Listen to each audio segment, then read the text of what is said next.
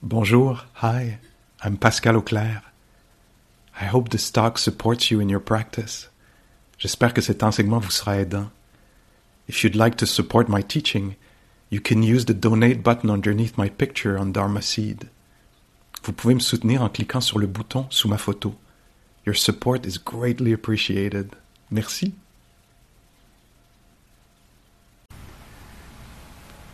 This morning I'd like to talk a little bit about awareness of thoughts. So thoughts is just one other event that happens during the day.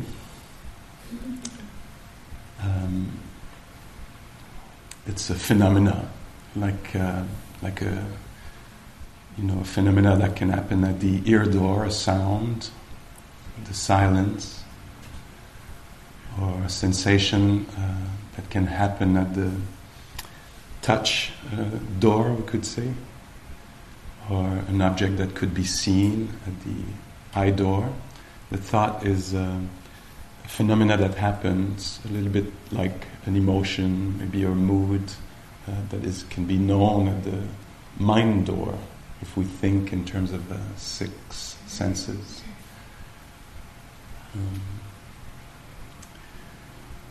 And like with the other objects or phenomena, there's a training, there's an exploration of how we're relating to this type of phenomena, in the same way that we're exploring and training how to be in relationship with emotions or sensations, pleasant sensations or unpleasant sensations, without grasping or pushing away, or how to, with balance, with care, meet a phenomena. It's the same thing with thoughts.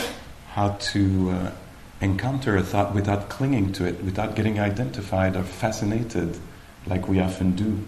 Does that happen to you? A thought crosses your mind and you take that kind of train of thought and just follow it. Like, wherever you go, I'll go. If you go down, I'll go down. If you go high, I'll go. And here we can bring consciousness. Oh, something is happening. Something is present. Recognizing that something is present, instead of just kind of believing whatever shows up in the mind. And that's kind of a basic but deep kind of discernment or non-delusion, to actually recognize that a thought is a thought. That's, I would dare to say, I think, a rare thing. For many of us, a thought is reality, is a fact. This person is against me, voila. That's a fact, that's reality. I'm never going to get there. Fact. So, non-delusion, the end of ignorance of the Buddha, is in big part just that. To know that a thought is a thought. It's a thing that, what does it have as a universal characteristics? A thought. It has the nature to... Yes, oh, I love your gesture there. To, yes, appear and disappear, if we put it in this way. Yeah, something about ephemerality or impermanent. So it's something that appears and disappears. It's also conditional. It appears because the conditions are there, and often it's what we call a conditioning. It means I've been trained to think in this way. There's a really big neural pathway wide open for worry, and the thinking process will fall right in place, and just follow along, because all the conditions are set for it to be there. Or anything else, comparing. You suffer from comparing mind? Yeah, of course, very natural. It's been put in place and developed, maybe unconsciously over the years, and maybe there's a mistaken view. We don't know that comparing leads to suffering, so we think comparing is really useful now that I compare myself with everyone. or this one that I focused on, or this made-up one that I could be.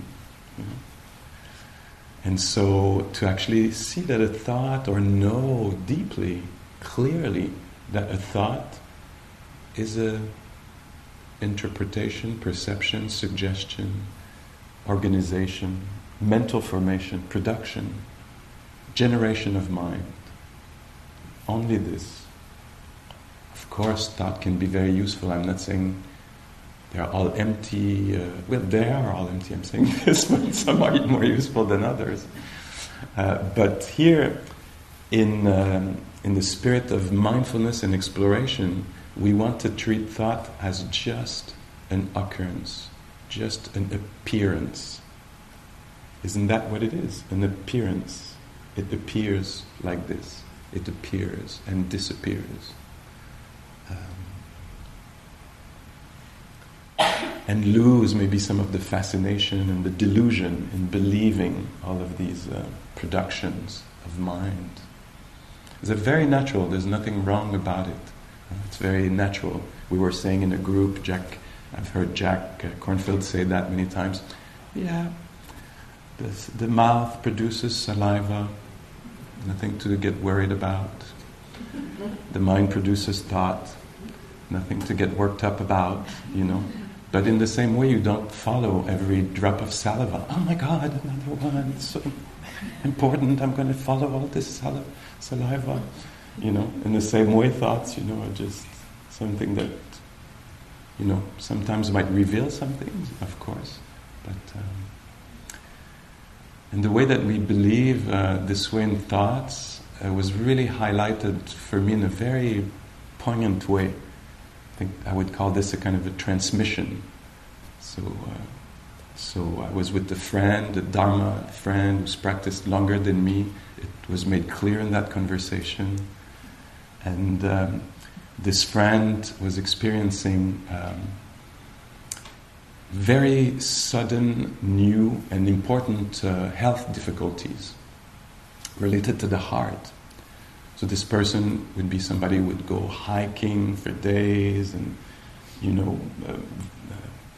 very active.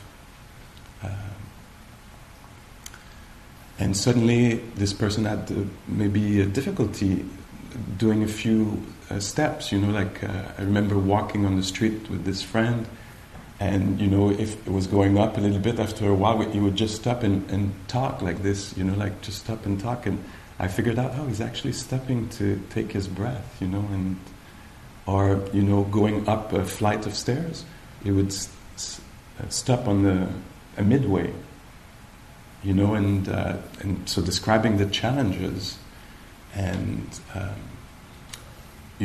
relatively young, like many of us here, and also not knowing what was coming next. There was a kind of a change, in my perspective, dramatic. So I asked this friend, what about all you were able to do in the past, like the hiking and like all the kind of freedom you had, and how do you hold that? And he was really, really clear. That's where the transmission came in. He was like, oh, Pascal, this is the past. It's just an idea. I've done my work. I'm taking care of now. This is what I've practiced all my life, to take care of now. So I take care of now, and that's it. There's nothing to it, And I was like, I think my mind would have stayed a little bit clinging to ideas of what could have been or was or should be, or, But I didn't quite get it yet. So I went with the second question. And I said, but what about the future? Like, you don't know if you're, like, it seems like from what you're telling me, you don't know how long you're going to live or what your life is going to be like. You're still quite young, And again, there was this very simple, clear looking, like seeing me, and it was like, Pascal, I just told you. I know what a thought is. I don't believe in that timeline, that I should have these years. This is a story. I know it's a thought, I take care of here. This is what I do. There's no... I think he was really generous. He said, we've seen through this. We've seen through thoughts, Pascal. I was like, yeah, we have. Thinking, I have to go back on the cushion, and investigate a little bit more my relationship to thoughts, because I buy into some of them, that, yeah, of course, there's a timeline, and I should have the right to it, and what if it's taken away from me? This is all a construction. Nothing was promised, nothing is just something that is built. We see that, I was hearing biologists talking about some kinds of monkeys, and that might include us in what I'll be describing. So this kind of monkeys, might be many kinds of monkeys who do this, but this kind of monkey, through study, they found that is able to create an image of itself, a representation of itself. Because the way they can see this is, the example is that there's an order to it. Is the monkey will go and look around, find a small rock. Then look around, walk in the forest, and find a nut. And then walk, and go to a very particular place where there's a big rock. And then we'll take the nut, and with a small rock, knock the... And the biologist was saying, so we know that there's an image, it has a timeline. It says, if I grab a small rock, and when I find a nut, I'll go to the big rock. And so there's a representation of itself. It probably sees itself doing these things, It's very useful, thoughts. Huh? It makes you have access to food. I hope for the monkey that it's not the same problem as with us, where we start believing in that representation. It's not just useful for feeding. Do you follow? They start to think, oh yeah, what will this character do after? Believing in the representation. And later it will go there, and next summer it will do this. And now we're far away from just eating. It's me in the past, and me in the future, and me now. So much so that I don't care. I'm invited to check my breath. I don't care about my breath. I'm thinking of Pascal. Leave me alone with stepping and sensations. I don't care. I really care about Pascal up there. I have a representation. I have to keep entertaining, Pascal, if this happens to Pascal, and worst case scenario to Pascal. And do you see how far it went? Whoops, a little overboard. We got hooked, fascinated, clinging to this representation. And I wonder how this other person sees Pascal, and what's their Pascal, And it's just representation. And when we're suddenly invited in meditation to discover what it is to be self, to experience it, instead of thinking about it, we're like, no, I don't want to experience Pascal, I don't care. I want to think about him. I want to think about him later and in the past and who he could have been. And do you recognize something? And you, like this, something a little bit, euphemism, disbalanced here, out of balance, We're not using the representation for good, We're fascinated by it and trapped, encaged in it. And so here what we do is not easy. We let go of this kind of instant gratification of, I want to go back to my addiction. I don't want to be with the breath. Can I just think of Pascal? Just for a moment. I think Pascal after the retreat, or Pascal if he goes now and leaves the retreat. And we're saying, hey, let's experience this person that we have so many thoughts about, Let's experience this. Same with others. And I'll finish with this. Munindraji famously saying, the thoughts of your mother are not your mother. They're thoughts. Basic discernment. to know that a thought is a thought. And let's do a little exercise, just as we are here. And again, my foolishness was revealed by my dear friend and colleague Anushka when she had us on a retreat do this little exercise. She said, she invited us, as I am now, inviting us to just think of our shoes outside. Think of your shoes.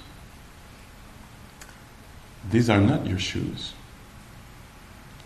And I remember I was sitting there, I was thinking, no, these are my shoes. They're exactly my shoes. Knowing what she was pointing to, but still I was like, I don't care what you're pointing to. These are my shoes. I'm thinking of my shoes. These are my shoes. And she's like, no, this is a thought.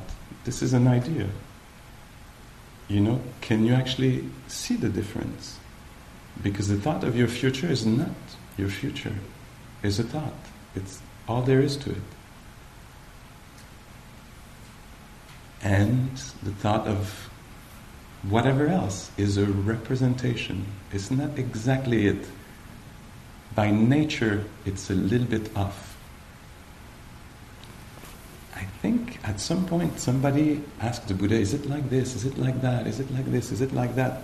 And the final answer of the Buddha, if I'm not mistaken, is however you conceive it, it's otherwise. Pointing to the fact that conceiving is just that, a concept, a creation of the mind. It's not it. You can conceive of the lunch later, but that's not the lunch. It's only going to be a conception, a creation of mind. And it's good to know that it's very sobering, you know, to me. It's like, the timeline. Time, I was reading lately, somebody was saying, a philosopher was saying, time is just a way to organize stuff in the mind. It's very limited, you know. Okay, I'll put this there and this there, you know, it helps me organize stuff. But can you access it? No. These are just ideas organized. This is time. And here it is. Now. So I think we have a little cleanup to do in the way we relate to thoughts, buying into them, adhering, you know, to them. And so let's play with this just a little bit.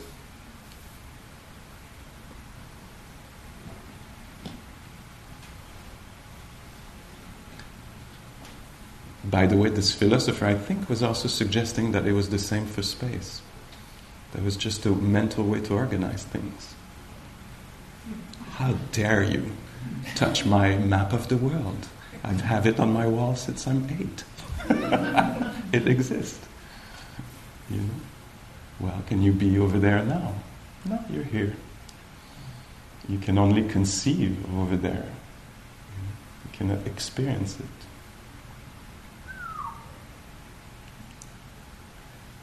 Okay, so finding your posture. We might not solve everything just in this sit. We have time on our side.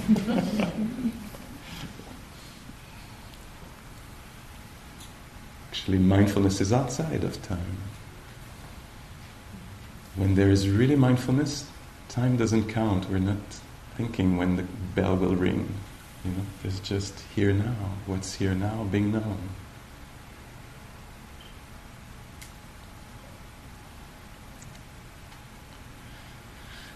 And so, starting with the first foundation, the body or the environment, if it's more accessible to you, less threatening to think of. If you don't want to be in the body, be with the environment.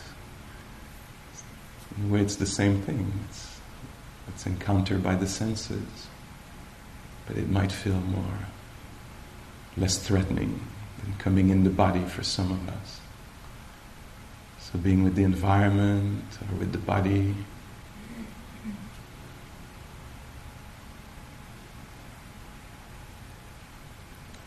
With the flow of sensations, with the sensory awareness.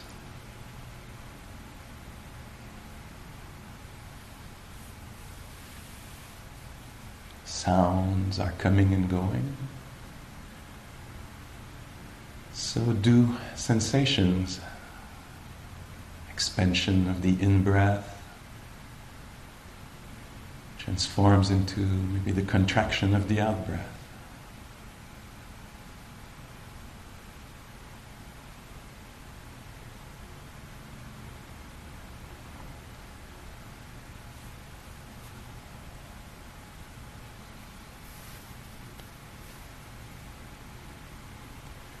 And if you want, if it's of any interest for you, you could become interested in the next thought that will arise in the mind, just to see if it's possible to catch it. Become aware of it as it comes in, or appears, or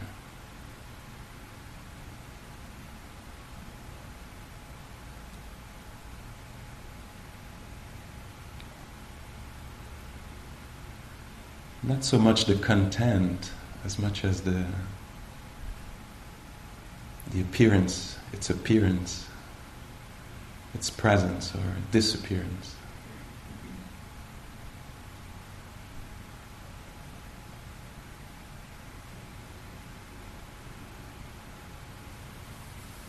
It could be an image, a word, a few words said or heard.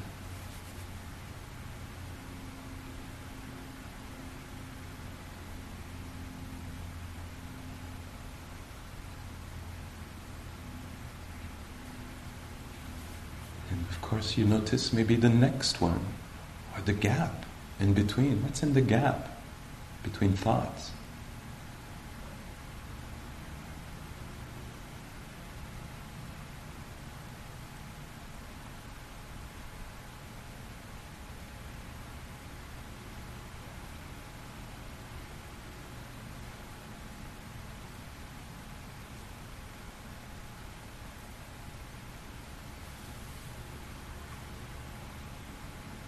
Sometimes there's a steady flow of thoughts, many things to be said. We can become aware of this. Sometimes a lot of space in between thoughts.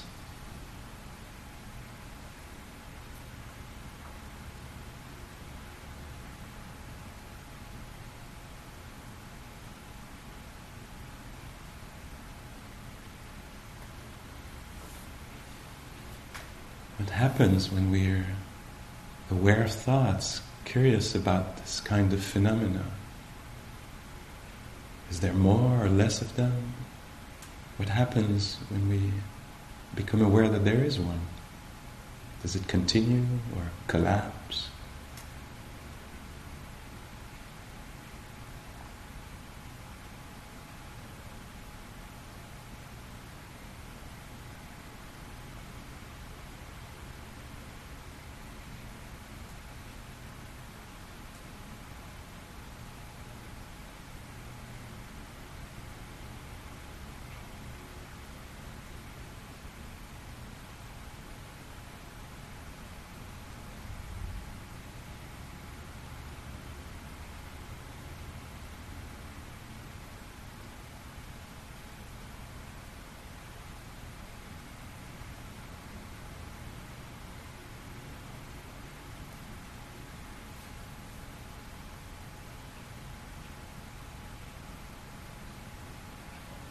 We could even count the thoughts, add them up.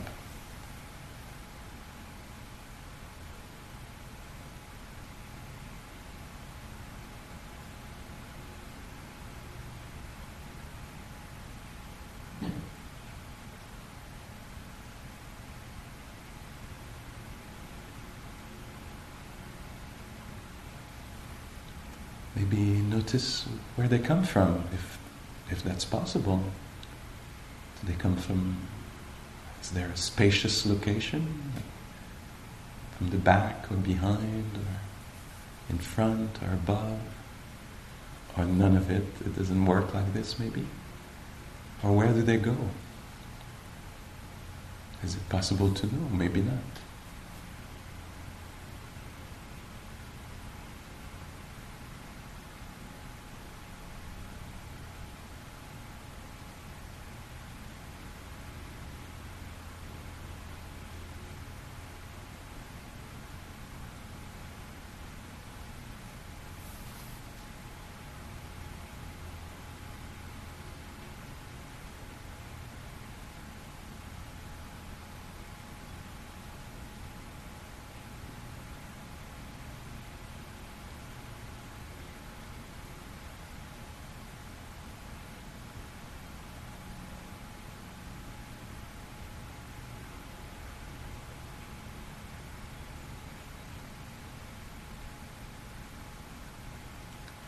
And if you want, maybe we'll do this last little experiment before going back in silence to practice in our own ways. If you want to do this exercise, something I like playing with, you're invited to think voluntarily, just to see what it is to think. And if you want, you could think this thought: I am, and then put your full name. I am so and so. And I am meditating right now.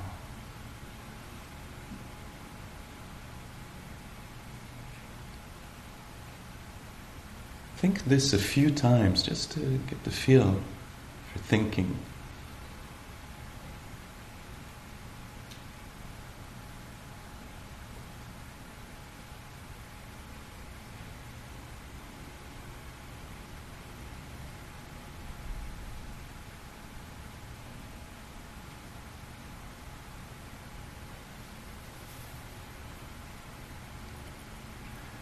So I am so and so, and I am meditating right now. If you think this a few times, is it in the way of meditation, of experience, or is it something that can be known in and of itself?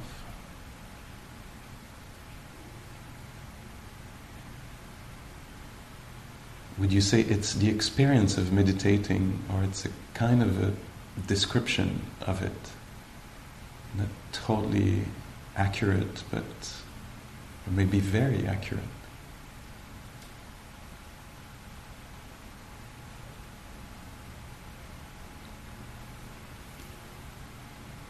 And if you let go of the last part of the sentence and just keep the first part, I am, with your full name, how does that feel?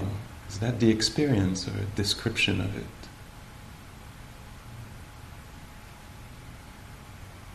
Does it seem right or somewhat arbitrary?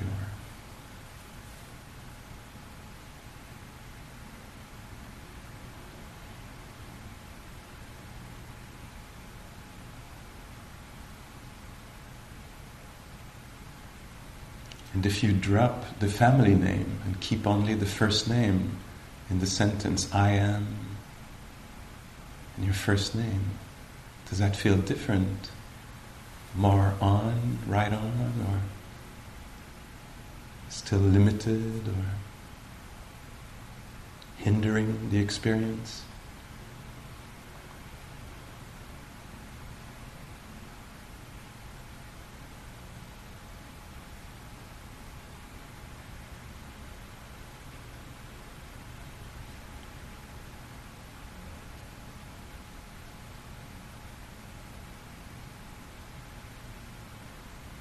If you want to drop the first name, keep just the two first words.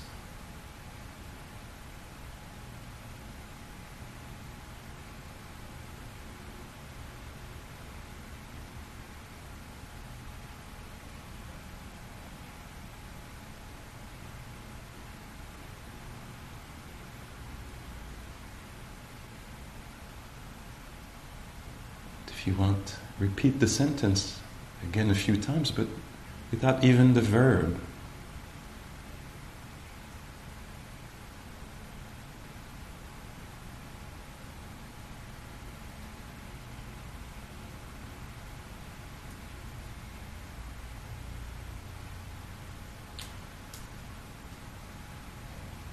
And maybe dropping that word too.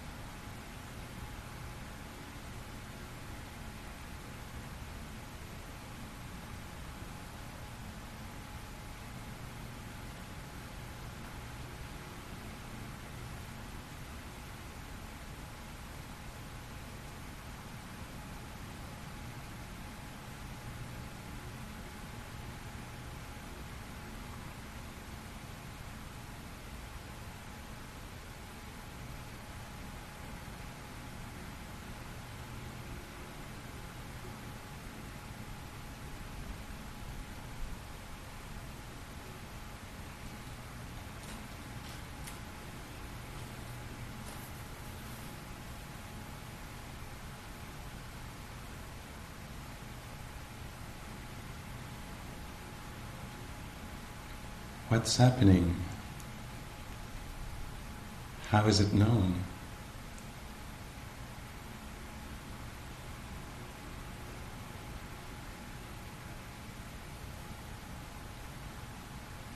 If there are thoughts, what's the relationship to them? Is the mind under the spell, identified, fused with thoughts, or aware of thinking, awake to what's happening?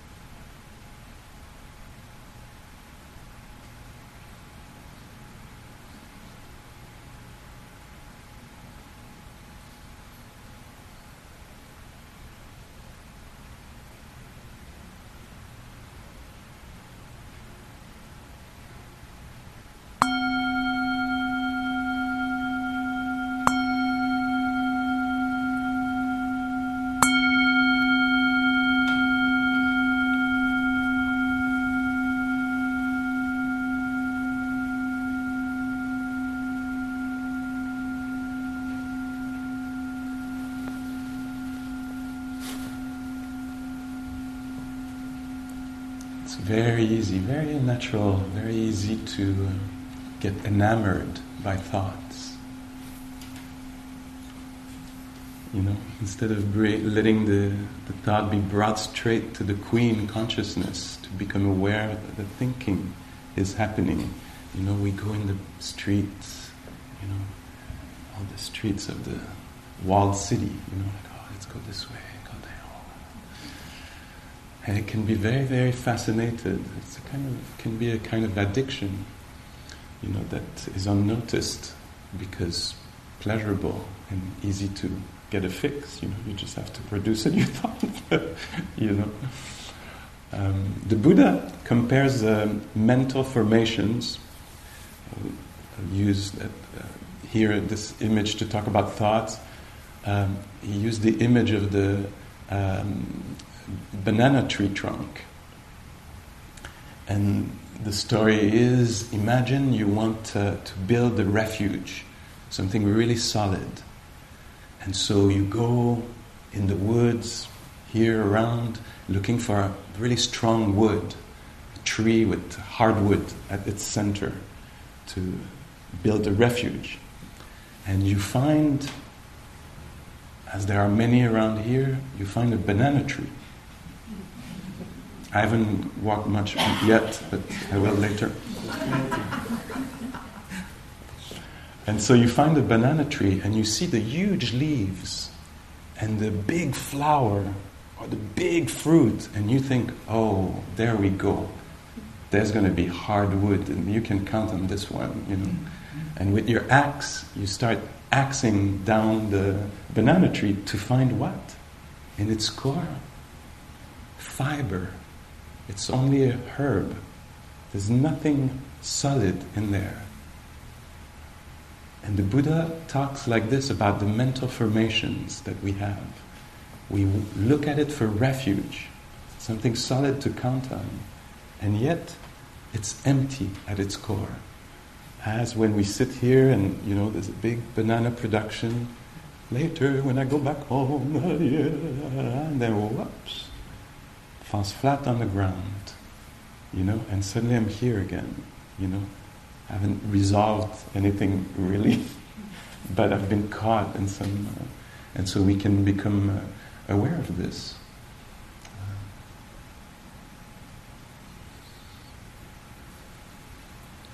And I think, if I'm not mistaken and understand well the teachings of the Buddha, I think he would say that in the same way that this philosopher might have been saying, if I understood well, that time is just a convenient way to organize stuff in the mind or space. I think the Buddha would say that mine, is just a convenient way to organize stuff with some dangers. Being hooked, adhering, fusing, defining, identifying, appropriating.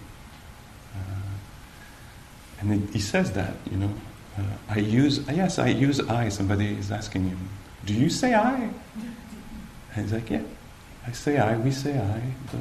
Those who have done their work, we say I, but we know the limit of it. We know it's a convenient way to, crack a nut.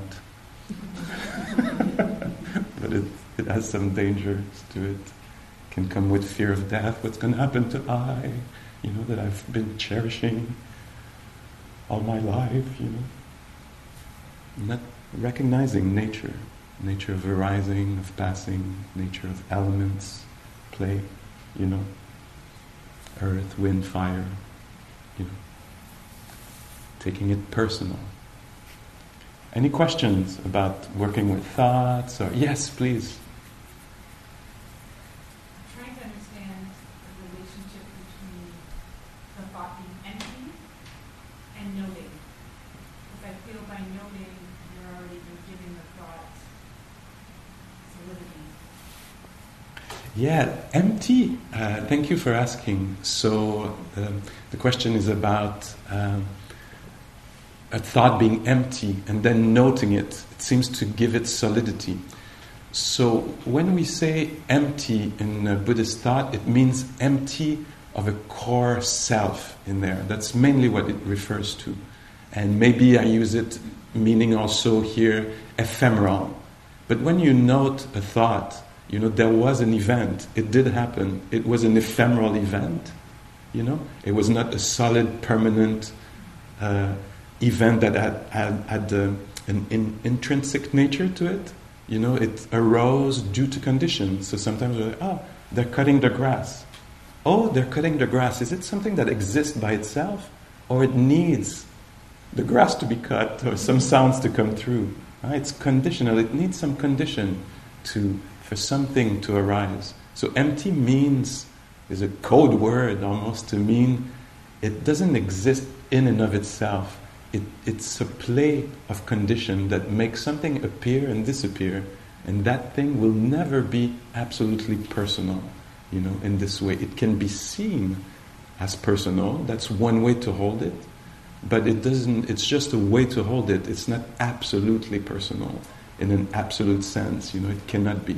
You cannot own something absolutely, because it might disappear, as we were saying, health, memory, or any material thing that you own. Do you agree that any material thing that you own, you can say it's mine in a conversation, and it can be relatively yours, but it cannot be absolutely yours? Would you agree with this? That it could break down, burn, be taken away? Yeah. So that's what it means by empty. So if you're noting a thought, thinking is happening, it means you're recognizing that there's an event happening in the mind. It really, in a way, it really exists. For a time, it comes together and dissolves. It's not a thing more, it's more like an event, I would say. Is that helpful a little bit? It is. I have to follow up. Yes. It's a thing.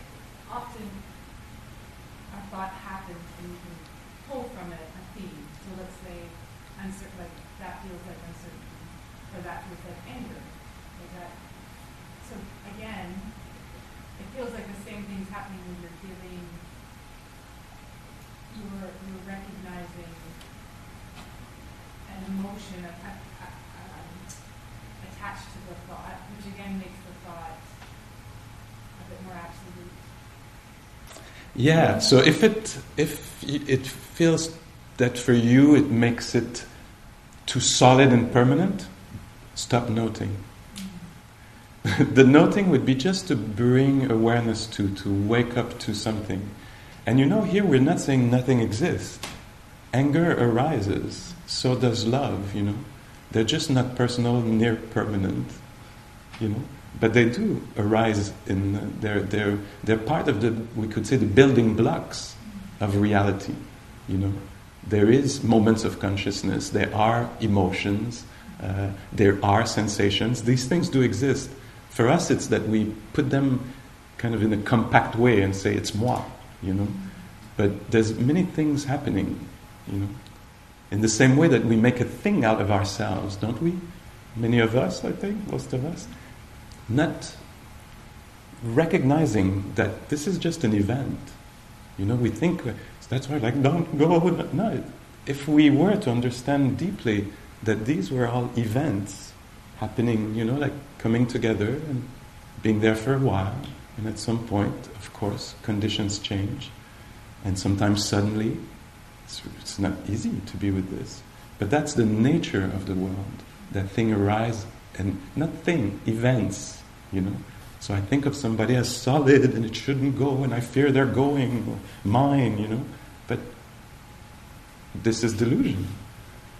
It's a very natural kind of delusion. This is the whole quest, to clarify this for ourselves deeply.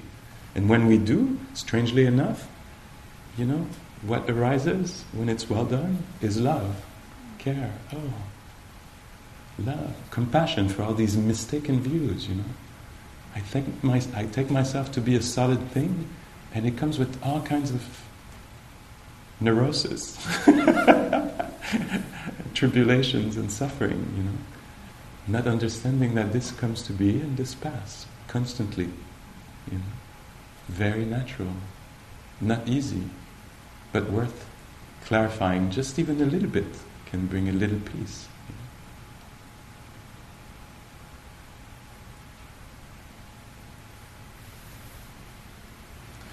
I remember going in the museum, seeing an installation by Louise Bourgeois, and it was very striking to me.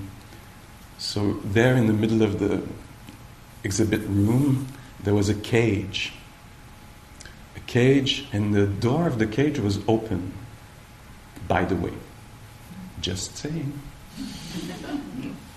There was a cage, and in the cage there was what looked like a being, because there were legs, kind of regular human legs there, and but the top part was material made in the form of your typical turd.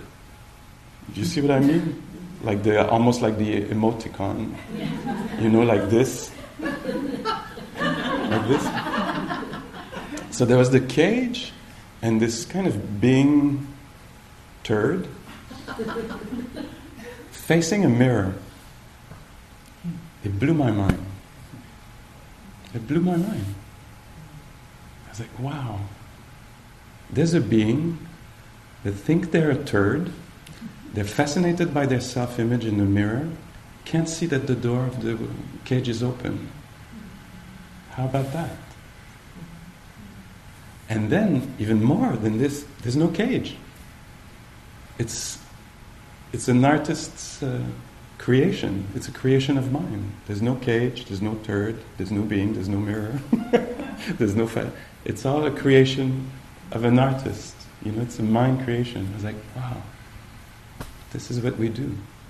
Build a cage, turn yourself into a turd, get fascinated by it, and be stuck.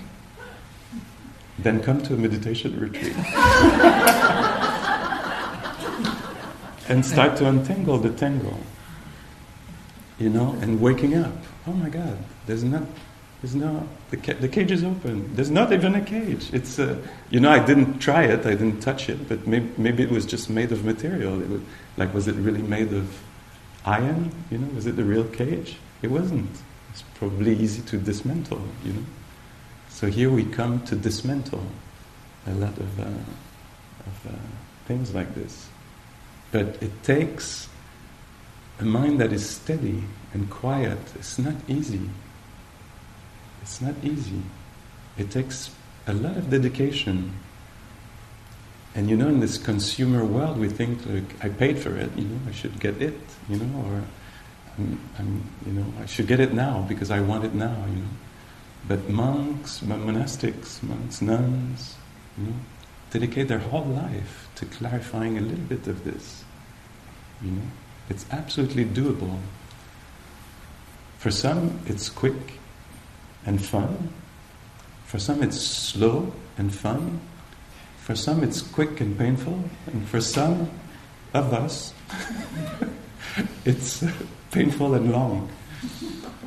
So, and maybe we move from category to categories above the times. But it takes dedication. It takes, to see through an illusion, an appearance, something appearing a certain way, is not easy. It takes a really steady mind. And so here the retreat is trying to get these conditions together. Of course, if I'm all taken by me later, there's not going to be any seeing of this. It's not possible. So, and here we are in the really middle of the retreat, Many of us have never had so many days of practice behind. And maybe we're really clear that we will never again either. Still, it's a precious opportunity, to have had that much silence, that supportive conditions, Today is a very, very, very precious day. To the best of our ability. Yes, it takes a very steady mind to see through this. It doesn't have to be perfect, but it has to be the best quality we can bring forth or together. And so please be very careful today how you go. Don't miss one opportunity, if possible. So standing up after a practice of sitting is an amazing opportunity to dilute energy or to gather energy. We're always training something here. We're either training going in all directions, or obsessing, or we're training coming back. At any moment, unfortunately, there's a training happening. And so there's something serious about it. It can also be done seriously, both seriously and with some lightness. Because forcing too much, will crash. The Buddha said, how did I cross the flood? How did I cross the flood of confusion, of afflictive emotions, of hopes and shame? And how did I cross the flood, you're asking? Without forcing, without abandoning. Forcing, I would get exhausted and be carried away in the flood of thoughts and everything else. Abandoning, I would get carried away also. Not forcing, not abandoning did I cross to the other shore, to safety. What can it mean for us just now, this morning? Let's see. Okay? Thank you.